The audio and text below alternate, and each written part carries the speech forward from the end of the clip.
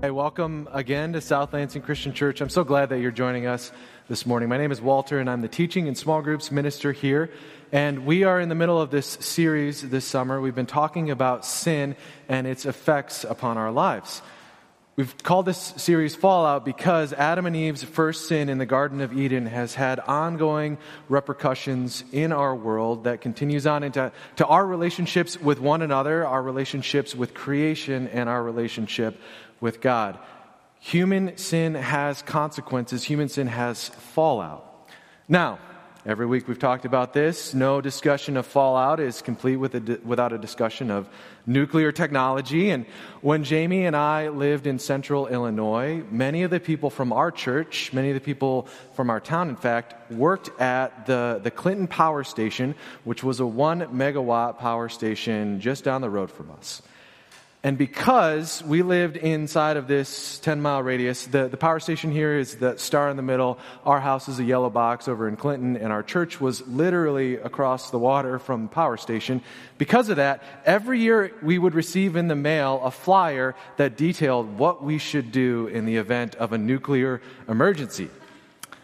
And I got to tell you, I had a little trouble with this flyer because every year that flyer would say, this is the scariest part for me, it would say that because we lived so close to the power plant, the thing that we needed to do if there was an emergency was to go inside, close the doors, barricade them, close the windows and the shutters and the blinds, and stay put, don't go outside.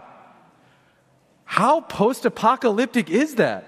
I mean, I would get this flyer in the mail and I would think of scenes from The Walking Dead and the city of Atlanta completely emptied out. I had a hard time trusting that this was the right course of action. And I don't know if you know this or not, but government isn't always honest. And because of that, my fears, my distrust of this flyer increased every year. Was this really the correct response in the event of an emergency? Is this really the thing that's going to keep my family the safest? Now, that's the thing about dishonesty. It breaks trust. Because governments at times in human history have not been entirely forthcoming, my response upon receiving this flyer was to not trust it. And maybe for you, when somebody has been dishonest with you in the past, it makes you begin to doubt the words that they say to you now. Because dishonesty breaks trust and lies distort community.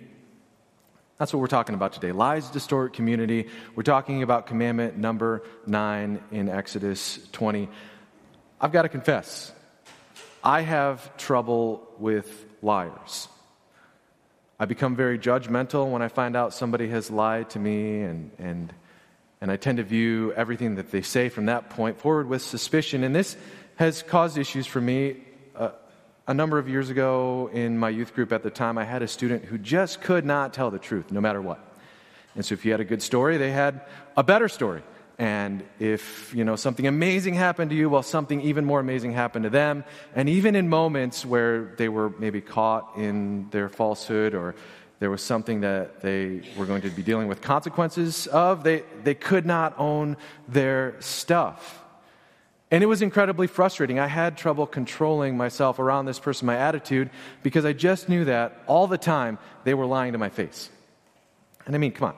Who does that and is okay with themselves? How can they sleep at night? But I realized something over that time, and that's this, that the shortfalls that you recognize in others are often the ones that you struggle with personally. And if you're out there, you've probably witnessed this. If you've got kids, the things that you're like, wow, that behavior of my kid kind of grates on my personality. And then if you take a deep breath and pause for a minute, you realize, well, maybe that behavior that is driving you nuts in your own kids is something that you exhibit personally. This happens for us when we recognize sin in other people. Often the sins that we are most sensitive to and recognize easiest are the ones that we are, in fact, most familiar with. And so perhaps this is why Jesus said, remove the log from your own eye before you remove the speck from somebody else's. But for whatever reason, the more that I judged this kid in our youth group and the more that my relationship struggled with this person, the guiltier I was myself. Because dishonesty is not just a problem for other people, dishonesty is something that God has had to work on my heart and in my life as well. Have you ever experienced that? Have you had those moments where you start judging somebody only to find out, oh yeah, I'm just as guilty? If that's you, if you've been there, then today is for you. And like I said, we're talking about dishonesty, about lying, about God's standard, which is the truth. And as we do so, as we dive in to Exodus 20, I hope that you'll be honest enough to let God do some work in your heart. So Exodus 20, why don't you find your way there in your Bibles this morning? I bet you can't guess which verses we're going to start this journey in. Anybody? Exodus 20, 1 through 2. We've been here a few times. Maybe some of you can recite these by now. This is the beginning of the Ten Commandments, and it's essential that when we approach the Ten Commandments, we read Exodus 20, 1 through 2, and so we're going to do that. Exodus 20, verse 1. Then God gave the people all these instructions. I am the Lord your God who rescued you from the land of Egypt, from the place of your slavery. Now, we've been hitting these verses real hard each week, and that's because they set the scene for the 10 words, the 10 commandments that are happening next. Because these commandments are not what we often make them out to be. These commandments aren't a judgment against outsiders. These aren't a diatribe against the nations for their sin. There are passages in the Bible like that, but the 10 Commandments is not one of those passages. Instead, Exodus 20 contains instructions, 10 words given to people who already belong to God. We talked about that last week. They'd already been rescued by Him from slavery in Egypt. And so, this is all important that the Israelites follow these commandments, follow these rules, because how they acted would reflect back on God. This is similar to how we make judgments about other people based on the people they associate with. So, if you see a kid misbehaving, you start to make some assumptions about their parents. If you see a sports fan, maybe a Great Lakes Loons fan misbehaving at the Lugnuts game last night, then you make some assumptions about their team. I guess like 4 of us went to the Lugnuts game. No, there's a bunch of you there. It was a great night last night. Your bad behavior reflects back on the people that you associate with. And so God gave the Israelites these 10 words, these 10 commandments, because their behavior would display to the nations around them just who God was and just what He was like. The Israelites were called to be set apart, this holy nation that would draw others into a relationship with God. And as they lived their lives, their behavior reflected back on God. Now, with all of that said, the 10 Commandments serve the same purpose for us, for God's family today. These are guidelines that help us better live out the community of Christ's followers. And certainly breaking the 10 Commandments is disobeying God, and disobeying God is a sin. And so breaking the 10 Commandments is a sin, and it requires repentance and confession. But those two behaviors, repentance and confession, those are behaviors that should be exemplified by God's people. And that's what the 10 Commandments are about, the behavior among God's people as we freely admit our sins and as we freely, continually, daily turn back to God. So that's Exodus 20, the beginning verses. We're going to skip over the next 8 commandments because we've read those this summer. And we're going to jump to verse 16, commandment number 9. This is how that reads. You must not testify falsely against your neighbor. This is today's keys verse. This is where we're going to land for a little bit. You must not testify falsely against your neighbor. Short and sweet. Again, it's one of those, don't do this. In fact, Wally and I tossed around the idea for a minute or two about naming this series Don't. As in, hey, you think that's a good idea, but just don't. Just don't. Don't do that. Don't do that. Don't lie. Don't steal. Don't kill. All these things. And for its part, this commandment is one of those verses. Don't do this. You must not testify falsely against your neighbor. But if you're like me, you remember the 10 Commandments from learning them in Sunday school or a children's song, and you remember the 10 Commandments a little differently. You remember them as honor your parents, remember the Sabbath, don't kill, don't steal, don't covet, and don't lie. But upon closer examination here in Exodus 20, it's not don't lie, it's don't testify falsely against your neighbor. And so I have to wonder when we approach this, does that mean don't lie? Does that mean precisely don't lie? Is that what we have learned and grown up with? Don't lie. Is that what this verse says? And that's a good question. And it's essential that as people who study God's word, that we start with what the text meant to the original hearers and then move into what the text means for us today. And so to answer this question, is lying and false testimony against your neighbor, are these two things the same? We're going to flip ahead a little bit to a couple places in God's law as he gives his Israelites, his people, some more instruction. So Deuteronomy 17, you can flip there on your way to Deuteronomy chapter 19. In Deuteronomy 17, there's a passage where God talks about capital punishment among his people. And the only times that capital punishment could be meted out as a sentence was upon the testimony of two or more witnesses who agreed, and those witnesses must be the ones to cast the first stone literally, quite literally. And so this was a precaution against a malicious witness coming along and attacking somebody and getting them sentenced to death. And then Deuteronomy 19 contains a very similar set of instructions. Deuteronomy 19, starting in verse 15, it reads this way. You must not convict anyone of a crime on the testimony of only one witness. The facts of the case must be established by the testimony of 2 or 3 witnesses. If a malicious witness comes forward and accuses someone of a crime, then both the accuser and the accused must appear before the Lord by coming to the priests and judges in office at that time.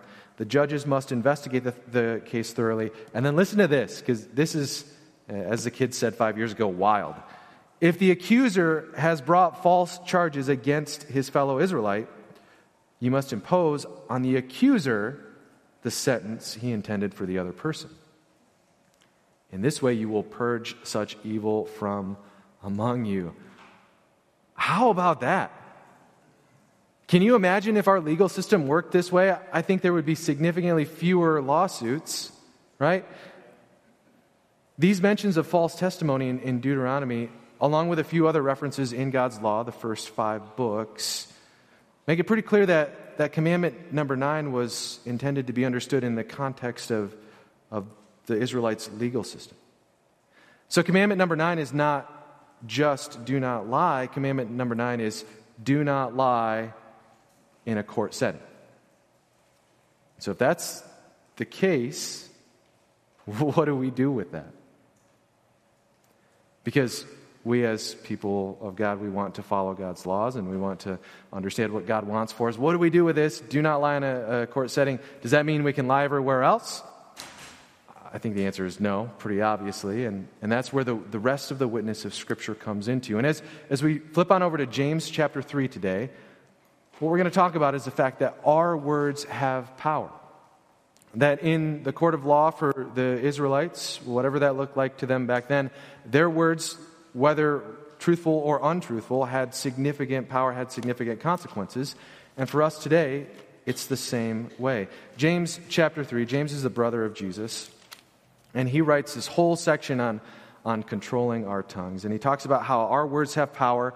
It's like a rudder, a small thing. Our tongues can steer an entire ship. The same way the words that come out of our mouth have the power of life and death over others. Our words have power in that just like a fire can cause incredible destruction, but is caused by only a spark, the words that come out of our mouth might seem small and inconsequential, but they can cause incredible destruction. This is all James chapter 3. And then James says this in verse 13. He says, if you are wise and understand God's ways, prove it by living an honorable life, by doing good works with the humility that comes from wisdom. But if you are bitterly jealous and there is selfish ambition in your heart, don't cover up the truth with boasting and lying. For jealousy and selfishness are not God's kind of wisdom. Such things are earthly, unspiritual, and demonic. For wherever there is jealousy and selfish ambition, there you will find disorder and evil of every kind. There's a couple words in this section that are associated with lying. Jealousy and selfish ambition. James mentions those a couple times here, and those really strike right at the heart of commandment number 9. This passage in James is a reminder of the power of our words and a reminder that not only is false testimony in a court of law prohibited among God's people, but also, according to James, our hearts can lead us to misuse words and to be false to the truth and instead seek shameless self-promotion. And that's perhaps the key to this entire discussion on lying and God's people. Because what is a lie if not an act of shameless self-promotion? I know many of our students are headed back to school this week, or some of you guys started last week. In the classroom, a lie is an act of self-promotion as you turn in somebody else's work or cheat on an assignment, a way to get ahead. At work, a lie to keep yourself out of hot water or to protect your organization in some way. That's again, it's a chance for you to promote yourself as you try to protect yourself above everybody else. At home, a lie to, keep the peace. It's not really loving. It's just a selfish way to avoid having conflict with someone that you probably need to have, some discussions that need to be had. It's a way to prop up your reputation with a loved one. And in your friendships, a lie in a friendship shows that you value the friendship more than you value the friend. Because if you really valued the friend, you tell them the truth. Instead, valuing the friendship, man, you value what you can get out of this person. Companionship, fun, excitement, something else. If you really loved your friend, you tell them the truth. Now, I could go on, but the fact of the matter is this: lies distort community. For the Israelites in Moses' day, a lie would undermine their confidence in this brand new legal system that God was setting up here in Exodus 20 and in His law. The Israelites had just come out of Exodus, and God was giving them all of these ways to settle disputes among them, and a lie in a court of law would have undermined their confidence in the judges and in the priests and in justice being meted out. For us today, dishonesty breaks community. It distorts community in the same way. It breaks down relationships. It causes unnecessary friction as we deal with the fallout of our sin. Now, my kids have recently been reading the Chronicles of Narnia. Maybe some of you have read them. Fantastic books. Genesis she just finished up the Lion, Witch, and the Wardrobe. This is our youngest, back in the spring. And for those of you who don't know, the Lion, Witch, and the Wardrobe, it's got these 4 siblings: Lucy, Edmund, Susan, and Peter. And they all find their way into this magical land. And initially, it's just Lucy. Lucy goes through the wardrobe, and she has an adventure, and then she comes back, and she tells her older siblings all about it, and she is not believed. And that's really difficult for her, and she's pretty distraught, but she ends up back in Narnia again, and then her older brother Edmund happens to be there. They see each other, and Lucy is so excited because now she's going to be believed. Edmund can back up her story. There's this really painful moment when Lucy and Edmund get back, and they're talking to their older siblings, and Edmund just flat out betrays Lucy. He says, "Oh, this was a make-believe game that we were playing, and she's just telling stories." And the fallout of Edmund's lie just reverberates through the entire rest of the book. Initially, Lucy is so upset that the older siblings, Peter and Susan, come down hard on Edmund for being such a jerk, and then later on, they all end up in Narnia, and they see Edmund there, and he's been there, and so they realize that he's lied, and the shame that he feels sends him running away and straight into the control of the book's antagonist. And even later on, the pinnacle of the entire book really is dealing with the fallout, the results of Edmund's sin. Because lies distort community. Lies have ongoing consequences. And so if you haven't read the book, you really should. And the movies are fine, but the book is really good. I highly recommend it. But the point is, lies have a way of coming back to us. And that's why God's standard is truth, a radical, unflinching commitment to the truth. And now not using the truth as a bludgeon, definitely speaking the truth in love and speaking the truth with grace. But, man, church, I think sometimes we've allowed the world outside of the church to define how we think about our faith instead of us and our faith defining how we relate to the world. And so the world outside of the church says, you don't need the truth to love. The world outside of the church says you can protect somebody by not sharing the truth with them. And so we find ourselves thinking it's more loving to withhold the truth when the most loving thing that you can do is share the truth, because love shares truth freely. And so this morning I encourage you to seek the truth as the people of God. Seek the truth. How can we be people who live up to God's ideals and avoid dishonesty and lying? We choose to seek the truth no matter what. James chapter 3 continues on in verse 17. But the wisdom from above is first of all pure. It is peace-loving. It is gentle at all times and willing to yield to others. It is full of mercy and the fruit of good deeds. It shows no favoritism and is always sincere. And those who are peacemakers will plant seeds of peace and reap a harvest of righteousness. Look, the only way that we're ever going to learn to control our tongues, to harness the power of our words, and the only future in which we can adopt a radical commitment to the truth lived out in Jesus' name is when we embody some of these characteristics here that James mentions. Being pure, choosing peace, being gentle at all times, yielding to others, living with humility, being sincere, showing no favoritism.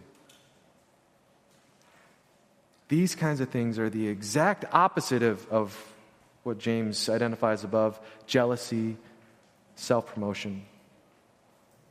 These kinds of things will lead us to take steps into the truth. And so this week, what can you do to seek the truth, to live a commitment to the truth? I think it starts by taking a step back and recognizing the moments, the areas in which you are tempted to not seek the truth, to run away from the truth. And so for you, is it pride? Is it pride that leads you to be false to the truth? Are you trying to save face at home or at work? Do you want others to think more highly of you? Are you trying to build up your reputation? Do you want to be admired? These are the kinds of things that lead us into moments of temptation where we can abandon the truth.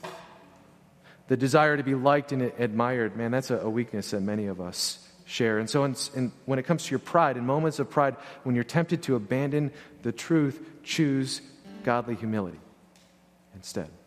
And if it's not pride, maybe it's your fear that causes you to be dishonest.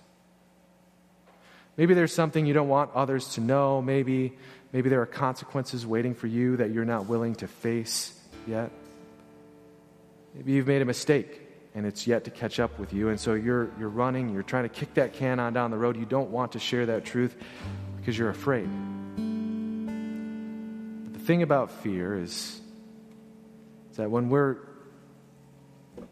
untruthful because of fear, we're not just kicking that can down the road and able to avoid it. That stuff gets worse and worse, and that fear grows and grows. And so when it's fear that's holding you back from truth, choose confidence in God's grace instead. Because Jesus, He died for you while you were still a sinner, and God meets you where you are, but God doesn't leave you where you are. If it's not fear, if it's not pride, maybe it's jealousy, like James talks about here. Maybe jealousy is what's pushing you into moments of untruth. You want what somebody else has, their possessions, their status, their family, their relationships, something else. And so you build up stories to inflate yourself and stories to bring somebody else down. That can happen even in church. I've seen it happen in church. So choose love instead of jealousy and celebrate the way in which God has blessed others. As Scripture tells us, godliness with contentment is great gain. So whether it's fear or it's pride or it's jealousy, choose instead to adopt the attitudes, the positions that James talks about here. Being peace-loving, being pure, being gentle, being willing to yield to others. being full of mercy and full of good deeds. As we wrap up this morning, I want to remind you once again that the Ten Commandments were given to a people who already belong to God. And that's important because even though they were God's people, they were tempted time and time again to wander away from Him. The fallout of human sin continued to cloud their perspective. It's no different for us today. Man, we are the people of God. If you've come to Jesus and made Him the Lord of your life in baptism, you're part of God's family. And yet, how many times a week, how many times a day are you tempted to act in ways which break God's law, which take you steps further away from Jesus instead of closer to Him? When it comes to the truth, we definitely need these kinds of reminders from Exodus 20, that God's people shall not testify falsely against their neighbors. And you know, telling the truth, honesty, might be the most important when it's going to cost you the most.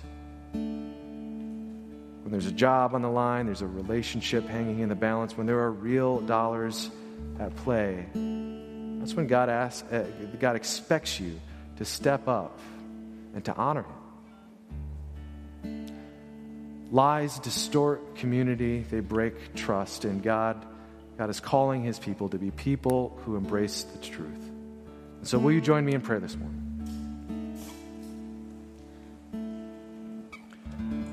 God, we're here as your people in this place today.